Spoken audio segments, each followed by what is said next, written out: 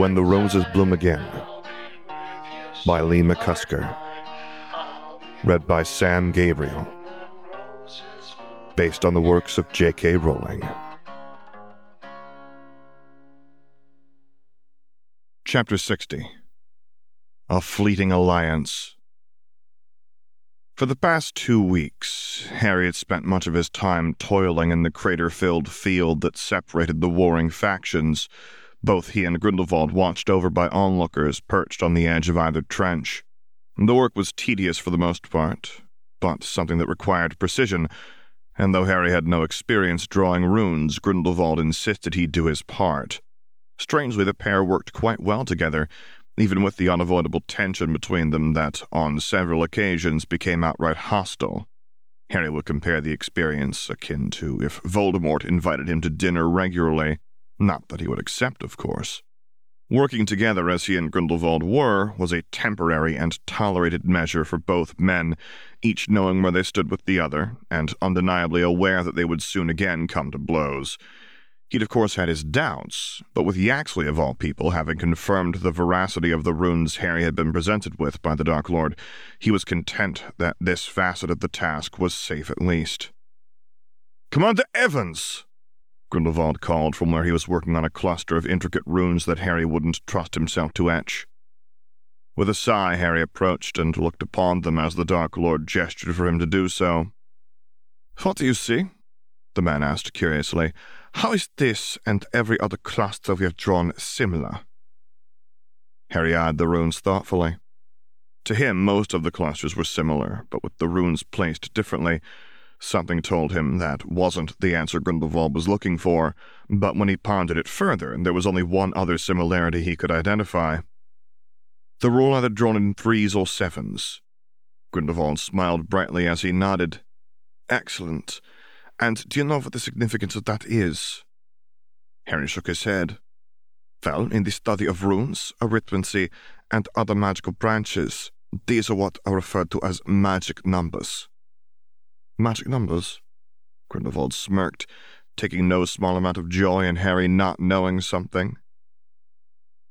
"When it comes to formulae, the best results are yielded when incorporating the magical number system. No one truly knows how or why it works, it just does. It has been studied extensively for centuries relating to runes, but it still remains a mystery. It simply works, and that is why all of the runes we are working with are being gathered in 3s and 7s, he explained. Never underestimate the power of something so trivial. Any wizard worth their salt will always work within the parameters of magic numbers, no matter what it is they're trying to achieve." Harry nodded. Grindelwald had taken to teaching him things as they worked, runes, arithmancy, and they even discussed magical theories to pass the time whilst they were creating their clusters. He didn't know why, and he had yet to ask, but the conversations and debates they had been interesting thus far. "And alternating between sets of 3s and 7s strengthens the protections also?" Harry asked. "Exactly," Gilbert said almost proudly. "Well observed, Commander. Now, if you're finished with your own work, we will call it a day. Until tomorrow." After offering Harry a bow, Grindelwald was gone, and Harry returned to his own trenches where, as always, he was scrutinized by a large gathering of men who were displeased about him working with Grindelwald. "Il y a le traître," one muttered in French, and Harry paused his steps before turning to look at the man that had spoken out. "Traitor?" he asked dangerously. "A traitor," the voice of the French commander broke in, supporting the words of his subordinate. "You are working with the enemy. That makes you a filthy traitor in my eyes." Harry's nostrils flared. The commander at least had the temerity to voice his thoughts instead of muttering them to his friends, but that did little to quell the anger Harry felt. The Frenchman seemed to be quite proud of himself, a smug, boastful smirk pulling at his lips, and though Harry had exercised considerable patience with the attitude some of the men had shown him these past few weeks, his patience was now at an end. Before the man could even reach for his wand, Harry apparated and grabbed him by the throat as he appeared silently in front of him. Slamming him against the wall of the trench, the onlookers fell silent in shock, surprised by Harry's reaction. "Traitor," he whispered, loudly enough for everyone nearby to hear. "If I was a traitor, you would all be dead by now," he assured the French commander. The man could only wheeze as he fought fruitlessly against Harry's steely grip. You talk about traitors, when it is you compromising the safety of the rest of us by bringing women into the trenches. The man's eyes widened fearfully at being caught, and Harry tightened his grip around the Frenchman's throat. You will close off your secret entrance, he instructed. If you don't, I will bury you in it. Understood? The man nodded, and Harry loosened his grip, but held him still. What I am doing is for the sake of everyone here. You all saw what those Muggle weapons can do. Which one of you fancies having one of them drop on top of you? None offered him an answer, and Harry threw the French commander to the floor in disgust. If there's anyone else that thinks I'm a traitor, then speak your thoughts. When none did, he released a deep breath. Grindelwald killed Moody and William Potter, he added, nodding to Charles, who had evidently heard the commotion and come to investigate. The bastard will die, but my priority right now is keeping you all alive, and eliminating the threat of those weapons is necessary. Unless anyone has a better suggestion. Again, none spoke. Then I will handle it the way I choose to. If making a deal with the devil keeps you alive, then that is what I will do, but I will not be vilified for it. Now piss off out of my sight before I really lose my temper, and you, I want that entrance gone now. I will be checking, he finished. The French commander scurried away towards his room, and the rest of the men dispersed, having been silenced by Harry. You know you're quite a scary bloke, Charles chuckled amusedly. I thought they would piss themselves. Don't be called a traitor, Harry muttered, remembering how he had been treated during his 4th year when his name came out of the Goblet of Fire. You don't think I am, do you? Charles snorted as he shook his head. Bloody hell, no one has done more than you to fight him, Charles whispered, gripping Harry's forearm tightly. You know I don't like the idea of you working with him, but it is needed. I've never doubted what side you're on. Harry nodded gratefully. Stupid French bastard, he grumbled. Charles laughed heartily. Well, I don't think he'll be saying anything else, and neither will the rest of them. No, probably not, Harry agreed with a sigh. Charles offered him a look of sympathy. Any idea how much longer the work will take? Harry shook his head. A few days, maybe a week. He hoped it wouldn't be much longer. The peace was nice whilst it lasted, and allowed him to recover fully from his injuries, but it was unnerving, and he would much rather be done with it sooner so that the niceties between him and Grindelwald could be dispatched. The man was his enemy, and the quicker the work was completed, the quicker the two of them could return to attempting to kill one another, just the way it should be. The summer months had passed slowly for Tom, each day at the orphanage as boring as the one that came before it, the only highlight being the acquisition of his diary and the outing to the beach the children had been taken on. Being back at Hogwarts felt like a homecoming for him, the first place he had been allowed to be himself, well, for the most part. He had to rein in many of his desires, the ones that even those in the wizarding world looked down on. What Tom had learned being here was that the magical people did not like change and held tightly on to their traditions.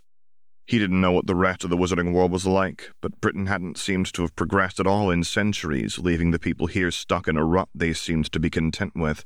Tom was not like them. He saw himself as a forward thinker, a progressive that wished the world around him reflected that.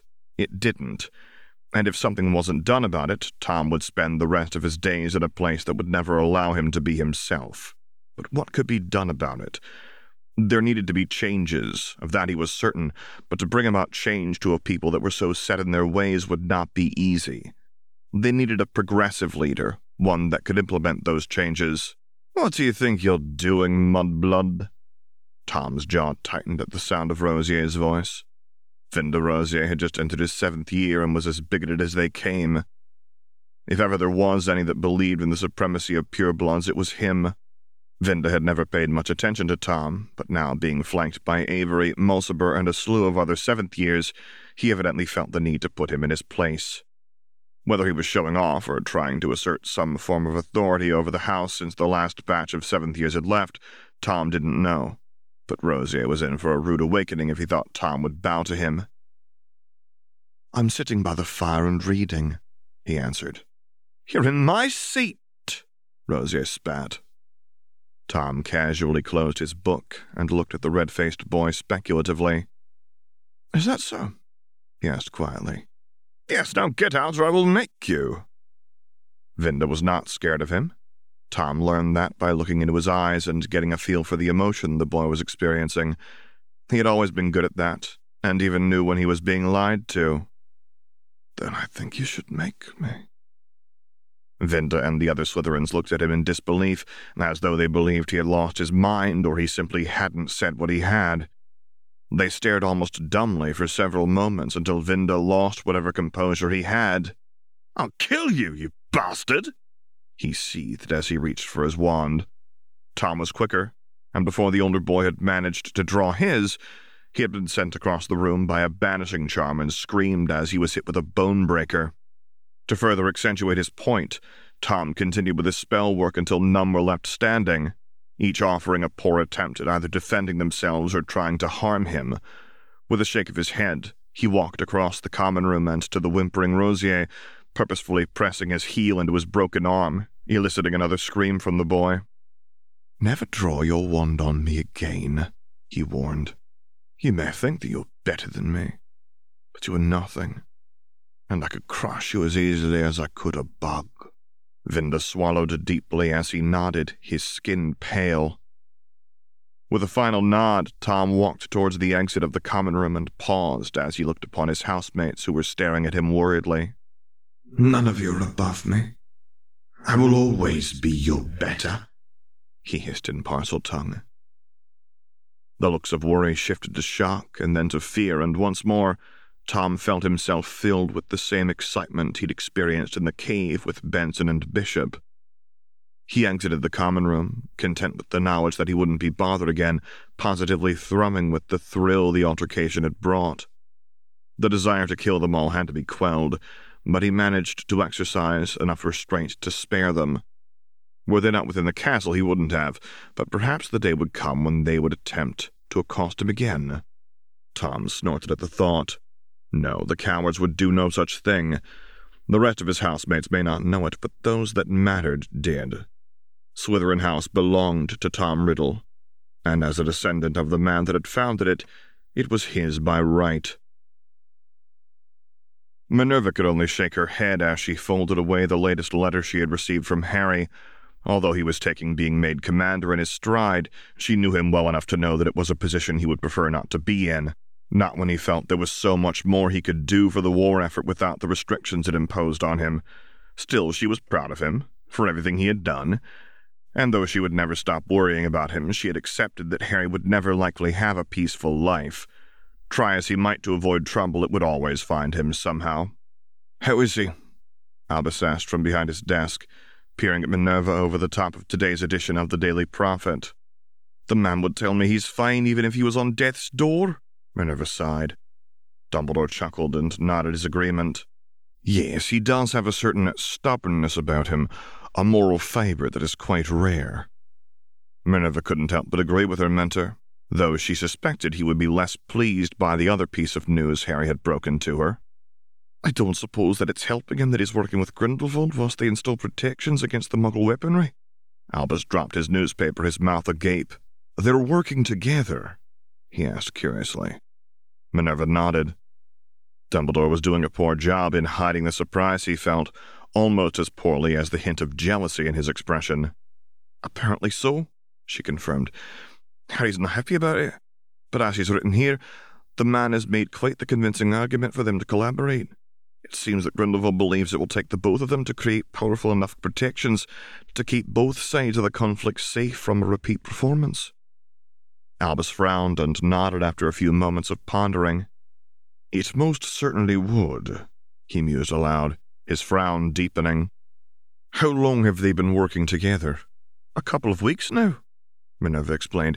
It's quite the task, something that has never been done before. This time Albus couldn't hide the stab of jealousy he felt, and though she felt quite petty for doing so, Minerva took no small amount of joy in it. She cared for Albus, respecting him more so, but she had lost much of that when he watched Harry march off to war to put an end to Grindelwald when he needn't. It should be Albus confronting Grindelwald, but her mentor continued to do everything he could to ignore the plight of those that opposed his old friend. Well, that is quite the development, the man mused aloud, and I'm sure they will be successful in their endeavor. Now, if you will excuse me, Minerva, I think I will take a turn around the grounds to ensure young Mr. Hagrid is keeping himself out of trouble. With that, Albus left the room, and Minerva reread the letter she had received, petting Theseus absent-mindedly as she did so. With Harry and Charles fighting on the front line, she and the rest of their friends were deeply worried. Tiberius had even attempted to join them, but his father had put a stop to the idea, reminding the man he had a wife to think about and no heir in place. He hadn't taken it well, and as happily married as he was and trying to enjoy life, Tiberius couldn't. Not a week would go by that Minerva didn't receive a letter from him, Augusta or Poppy asking if she'd had any news from Harry or Charles, but as Minerva reminded them, she was as out of the loop as the rest and learned of most developments through the media. Harry did write to her often, but for the most part he didn't speak of the war, what he'd seen or done, not anymore at least. He spoke about home now, memories they'd shared that seemed to be so long ago. Perhaps it was the way he escaped, or merely coped with life in the trenches. To Minerva his reasoning mattered not. She was just pleased that he was out there, thinking of her as much as she thought of him, both still hoping there were more memories yet to be made. As the first country to have fallen to Grindelwald, and the one that had the least presence of his men, Fawkes had opted for her group to conduct their first mission in Bulgaria. She didn't like that the commanders and Abreu had insisted her men be used for such undertakings, the risk of doing so much higher than she liked. If truth be told, she didn't like this at all, and even after they had observed the comings and goings in Sofia for several days, she felt uneasy. Were Ghost alive, he would never lead his team into here to carry out the dangerous task she had been given, especially with men who were not qualified to do so, no matter how ready they believed they were. Fawkes had worked hard with them, trained them to the best of her ability, but in comparison to the team of hit wizards she used to be a part of, her men were nothing. The two Spaniards were little more than braggarts who did a great job at talking up their capabilities, but when it came to showing them, they were a disappointment, slightly better than the average witch or wizard, when both would have any who listened believe they were the second coming of Merlin. The Frenchman in her party was excellent with charms, and the Irishman a competent duelist, but they were simply not on par with even the least able of hit wizards she had met. If Ghost was with her now and leading their group as he once had, this mission would be aborted for the risk and danger it posed to them, but Fawkes had no such option. She would have to complete it, and with a group of men that should never have been let out of the trenches. That was what she had trained them for, not this, not to fill the void left behind by the outright slaughter of the hit wizards. With how uneasy she felt about what they were going to do, she would even work with the serpent rather than the 8 men she had. She shook her head at that thought. No, she wouldn't work with the serpent. She didn't need him, and wouldn't give him the satisfaction of asking for his help. "So, you all know what the plan is," she whispered to her assembled men. "We take back the ministry and then lock the building down," Ruiz answered lazily. "We know." Fawkes shot him a look of disapproval. The man was not taking this seriously at all, and it was fools like Ruiz who would get others killed. She shook her head. "Remember, we don't know what resistance we'll face in there," she warned. "There could only be a few Aurors, a few of Grindelwald's men, or dozens of both. We stick to our formations no matter what." "Dozens of both?" Ruiz asked worriedly. Fawkes nodded irritably. It finally seemed the man had a grasp of what it was they could potentially be confronted with, and he seemed to like it even less than her. He was no longer so relaxed, so blasé about what was to come. Ruiz was the type of fool to visualize the glory he would be showered in, and not the work it would take to warrant such treatment. He was a fantasist, but he would soon get a dose of reality. They all would if they were to fail here tonight. Seeing no reason to delay the inevitable any longer, Fawkes checked her watch and gestured for her men to follow her, the group staying within the shadows the capital offered until they reached the entrance of the Bulgarian ministry, of which nothing had been heard from in more than a year. "Wait," she instructed as she inspected the safety measures in place. There seemed to be no changes, and the building was still open to the public. Fawkes had visited Bulgaria many times during her career, and were it not for the knowledge she possessed of the takeover, there would be nothing obviously amiss. Still, even though everything seemed to be in order, it would be foolish to take any unnecessary risks. "Chemner, you go first," she instructed. The The man was a native, and it made sense for him to go ahead of the rest of the group and see what, if any, threats were immediately waiting for them within the building. He had worked at the ministry prior to Grindelwald's coup, so he knew the layout of the building and the security measures. The man nodded nervously, but followed her instruction without question, vanishing through the wall and leaving the rest of them behind to endure an apprehensive wait. "How long does it take to look?" Ruiz asked nervously when Shavdar had been gone for almost 10 minutes. "Maybe we should abandon." Before Fawkes could respond, the Bulgarian returned, nodding grimly. "It seems to be as it always has," he informed them. 2 Auror guards by the office of the minister, and only 3 more in their department." 5 Aurors, Fawkes murmured. If the worst was to happen, she could handle them herself. "So are we going ahead?" Ruiz questioned. Fawkes nodded. "We are, and quickly, before anything changes. How long until more Aurors arrive?" "Not for a few hours," Shavdar said comfortingly. "We have time to get in and lock the building down, if you know how to do it." Fawkes nodded. She had heard of how the ministry in Belgium had been destroyed using the flu powder. That had worked well, and though Grindelwald technically controlled the country, he'd had to deploy a substantial number of men to do so. Without the ministry, there was no control, and the Dark Lord would lose his grip on Bulgaria soon enough. "Let's go. Disillusionment charms." When the spells had been cast, Shavdar led the way into the building, the atrium of the ministry empty. Being disillusioned was not the best approach when Fawkes needed to communicate with her team, but more than anything, they were here to support her if she needed it. She had briefed them of where they were heading, and the moment they reached the Department of Transportation and the reserves of flu powder, there would be no preamble. Her job was to prime it and get them out of there in one piece. It wasn't until they reached the department that she felt uneasy, as though something was lurking in the shadows. She shook her head at the paranoia. This was her first mission with a new team. There was no ghost to lead her, and no other she had spent many years working with. The jitters she felt came from unfamiliarity. "Watch the door," she whispered to the men that had accompanied her. "Shavdar, you with me?" Reaching the door to where the flu powder was kept, she snorted when she realized that there wasn't even a lock on it. Were all ministries so complacent? Fawkes didn't have time to consider such trivial things, and with that in mind, she entered the room. The flu powder was stored in enormous clay pots, and though it appeared she and her team had infiltrated the building undetected, she meticulously and carefully emptied the contents on the floor. With how much powder was here, the resulting explosion would be nothing short of spectacular, but Fawkes planned to put several miles between her team and the end result of her work.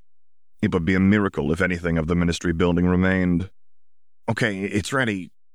Fawkes paused as she re-entered the corridor where she had left the rest of her men. The sight of them all disarmed and being held at wand point by Bulgarian Aurors filling her with dread. "I would drop the wand if I was you." She turned at the sound of the voice, only to find herself staring down the shaft of a wand into the grinning face of Shavdar. Fawkes's nostrils flared in irritation. The man had fought against Grindelwald, had earned a commendation from the ICW for his actions during the creature attack, and yet here he stood, a traitor. "Do as he says," another voice urged as her grip tightened around her wand. "Your life will be spared if you do not give me a reason to take it." Almost gliding towards her was perhaps the palest man she had ever seen, his skin as ghostly white as his hair, his expression one of disappointment. Knowing she had no choice unless she wished to be cut down where she stood, Fawkes relented and released her wand so that it clattered to the floor. It was promptly retrieved by one of the Bulgarian Aurors, and Grindelwald nodded at Fawkes appreciatively. "It seems that I've finally caught the last of the famous hit wizards," he mused aloud as he scrutinized her closely. "I must say, I find myself unimpressed." Fawkes said nothing as the men stared at her. She would not give him the satisfaction of begging, though a certain thought did bring a smirk to her lips. "I fail to see the amusement in your situation," Grindelwald muttered, his face only a few inches from her own. "You haven't gotten all this," Fawkes chuckled darkly. "The serpent is still out there." It was a small victory to see the look of irritation cross the Dark Lord's features, but she would take what she could in the moment. "The serpent has abandoned you," Grindelwald snarled, "and even if he does decide to return, he will die. just like us?" Fox questioned. Grindelwald shook his head. "No, my dear. You will all be held prisoner," he informed her. "I could use a few strong wizards and witches to power my protections. Secure them," he instructed his men. Fox did not know what the man was referring to, and though her life had seemingly been spared for the time being, she had little doubt that her existence would now be one of misery. Perhaps she should have tried to fight her way out of the quandary she found herself in? No, she would have been killed. And for what? As much as she despised it, if she wanted to live, she had no choice but to comply with the man, and hope beyond hope that someone would come for them. She had watched the French commander closely over the past few weeks, but there was nothing to suggest that he was a spy. The man was very displeased about his conjugal visits being discovered, and had put them to an end, but Eleanor was certain he was not the man she sought. It was frustrating, to say the least, for the woman who had been convinced he was the traitor, but he did nothing to arouse suspicion. He didn't leave the trenches to meet with anyone, and only wrote to his wife, who evidently didn't know about his infidelity. With her acceptance of that, Eleanor had once more ventured further into the trenches away from Evans's room, and had yet to identify any other possible traitors. She was even beginning to think that there wasn't one, that the information that had been leaked had been done so via another method, but Harry was convinced it had come from one or more of the men here, and that was good enough for Eleanor. Despite the frustration she felt and the lack of results, she would persevere with what would be her own contribution in the downfall of the man that had invaded her home and slaughtered indiscriminately those that refused to bow. She would see Grindelwald brought to his knees, and she had no doubt that Evans would be the one to do it. Patience was what needed to be exercised here, and as difficult as it was not to admit defeat, she would see the task through, no matter what it took. Grindelwald was noticeably happier today, and anything that put the men in such high spirits was likely something that would make Harry feel equally the opposite. Perhaps his demeanor could have been attributed to the knowledge that this was the last day they would be working together, and that they would soon once again commence their efforts in trying to kill the other. Harry didn't think so. There was a glint of smugness in the Dark Lord's expression, an undeniable urge to boast of something he knew that Harry didn't, again something that filled the younger man with a sense of unease. Still, he wouldn't let Grindelwald's seeming joy distract him from his work. He was keen to see the end of the partnership, and as oddly civil as the experience had been, there had been no comfort to be had during the collaboration. No, the sooner they were done, the better. Harry much preferred to live his life knowing where the lines were drawn, and he and Grindelwald belonged on opposite sides of it. He had meant what he'd said when the two of them had briefly discussed the ambitions of his foe's movement, but they would never find common ground on the approach taken, nor the outcome the man desired. There were simply too many factors to overcome to see magical and muggle folk living as one, for the time being at least. Magicals were too different, the attitude of many towards muggles too dangerous to consider such a thing. Bigotry was as rife in the wizarding world as it was with the muggles, and Harry could see no way forward without considerable changes being made by both sides. In truth, he couldn't ever see a world where those needed changes would happen. Too many wizards clung to their views of superiority, and historically, muggles would kill anything that they didn't understand and that could be a threat to them. In his lifetime, these changes would not occur, and Harry doubted they ever would, even if Grindelwald had even a glimmer of hope at success. There was none, and though it had once been Dumbledore to put an end to the movement, something Harry had been content to wait for, it would be him this time. With everything that had happened between himself and the Dark Lord, he would not accept anything else, nor was he longer willing to wait for Dumbledore to intervene. It would come down to Harry and Grindelwald, of that he was certain. It was with a breath of relief that he finished carving his final room cluster before giving it a final inspection to ensure that no mistakes had been made. Harry had no desire to repeat the arduous process, nor spend any more time in the company of his enemy.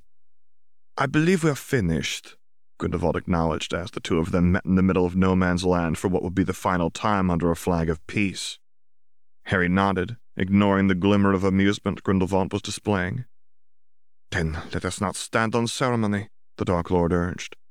There was none of the civility in his tone that had been present these past weeks. Both knew what the activation of the protections would bring. Once it was done, they would return to their respective trenches, the brief alliance between them at an end, the magic in place preventing them from coming to blows dissipating. Without a word, Harry placed the tip on the activation room Grindelwald had created, and the man followed suit on the one Harry had drawn. "On the count of 3, Commander Evans," the older man murmured. 1, 2, 3. The room began to glow purple as Harry fed his magic into it, and one after the other the rest followed across the field until they burned brightly and an enormous dome started to form, connecting them all to the point of contact. The power radiating from them was something to behold, and Harry's odd mix of hot and cold magic and Grindelwald's almost neutral but no less powerful offering becoming one as the protections were put in place. For several minutes, both men remained as they were, feeding the hungry construct until they were suddenly shoved backwards, the purple dome thrumming with their magic, and the two of them breathless and perspiring from the combined effort it took to activate the runes. "People that remembered this," Grindelwald declared breathily. "The time when 2 magical titans came together to create one of the greatest and most powerful constructs in living memory." They would. And it would be seen by the entire world, courtesy of the camera flashes going off in the distance. It was a monumental achievement, one that was unlikely to be replicated. It had taken weeks of challenging work, the final moments of the collaboration exhausting for both, but they had done it.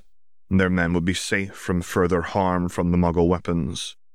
"This is where we part ways, Commander," Grindelwald said almost disappointedly. "Despite our differences, I must say that it has been refreshing to undertake something new with you. You have been an admirable assistant." Harry snorted, but nodded his agreement. He and Grindelwald would now return to fighting one another and would not stop until one of them was dead. "It has been an experience," he offered diplomatically. Grindelwald offered him a smile before turning away and pausing, seemingly debating something. "I have a parting gift for you," he announced as he reached into his pocket and removed a wand. "This belongs to a companion of yours, I believe. I captured her and her team attempting to loosen my hold over Bulgaria. I recommend nothing else of the sort happens again. They will remain my prisoners, but if any more are captured under the same circumstances, I will have them executed." He handed Harry the wand, his expression stern. The two glared at one another for a moment before Harry smiled, though there was nothing friendly about it. "It would be a shame if I failed to listen," he mewed aloud. "Perhaps next time someone more competent should be sent. Someone who would not be captured so easily." Grindelwald's nostrils flared. "Then I look forward to meeting this person were they to try. I can assure you that it would not end well." Harry chuckled darkly. "For you and yours if they were to decide to visit," Harry replied. "I don't suppose the serpent was with them?" Grindelwald's jaw visibly clenched at the mention of the elusive man.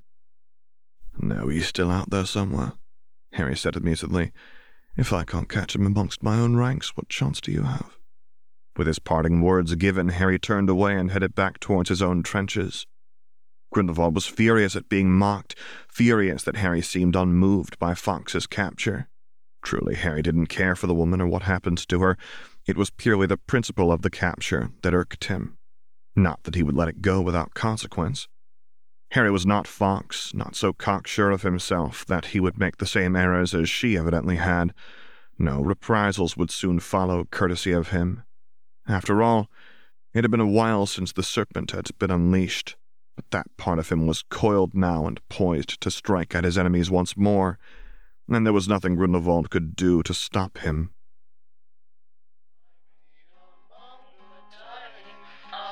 For this and other stories by the same author, visit leemccusker.com, as well as the fanfiction.net page of The Black's Resurgence. Music by Dr. James Benekoff and Sam Gabriel. If you would like to commission me to record a story, voiceover, or character, please get in touch using the contact information on my website, which is located at samgabrielvo.com.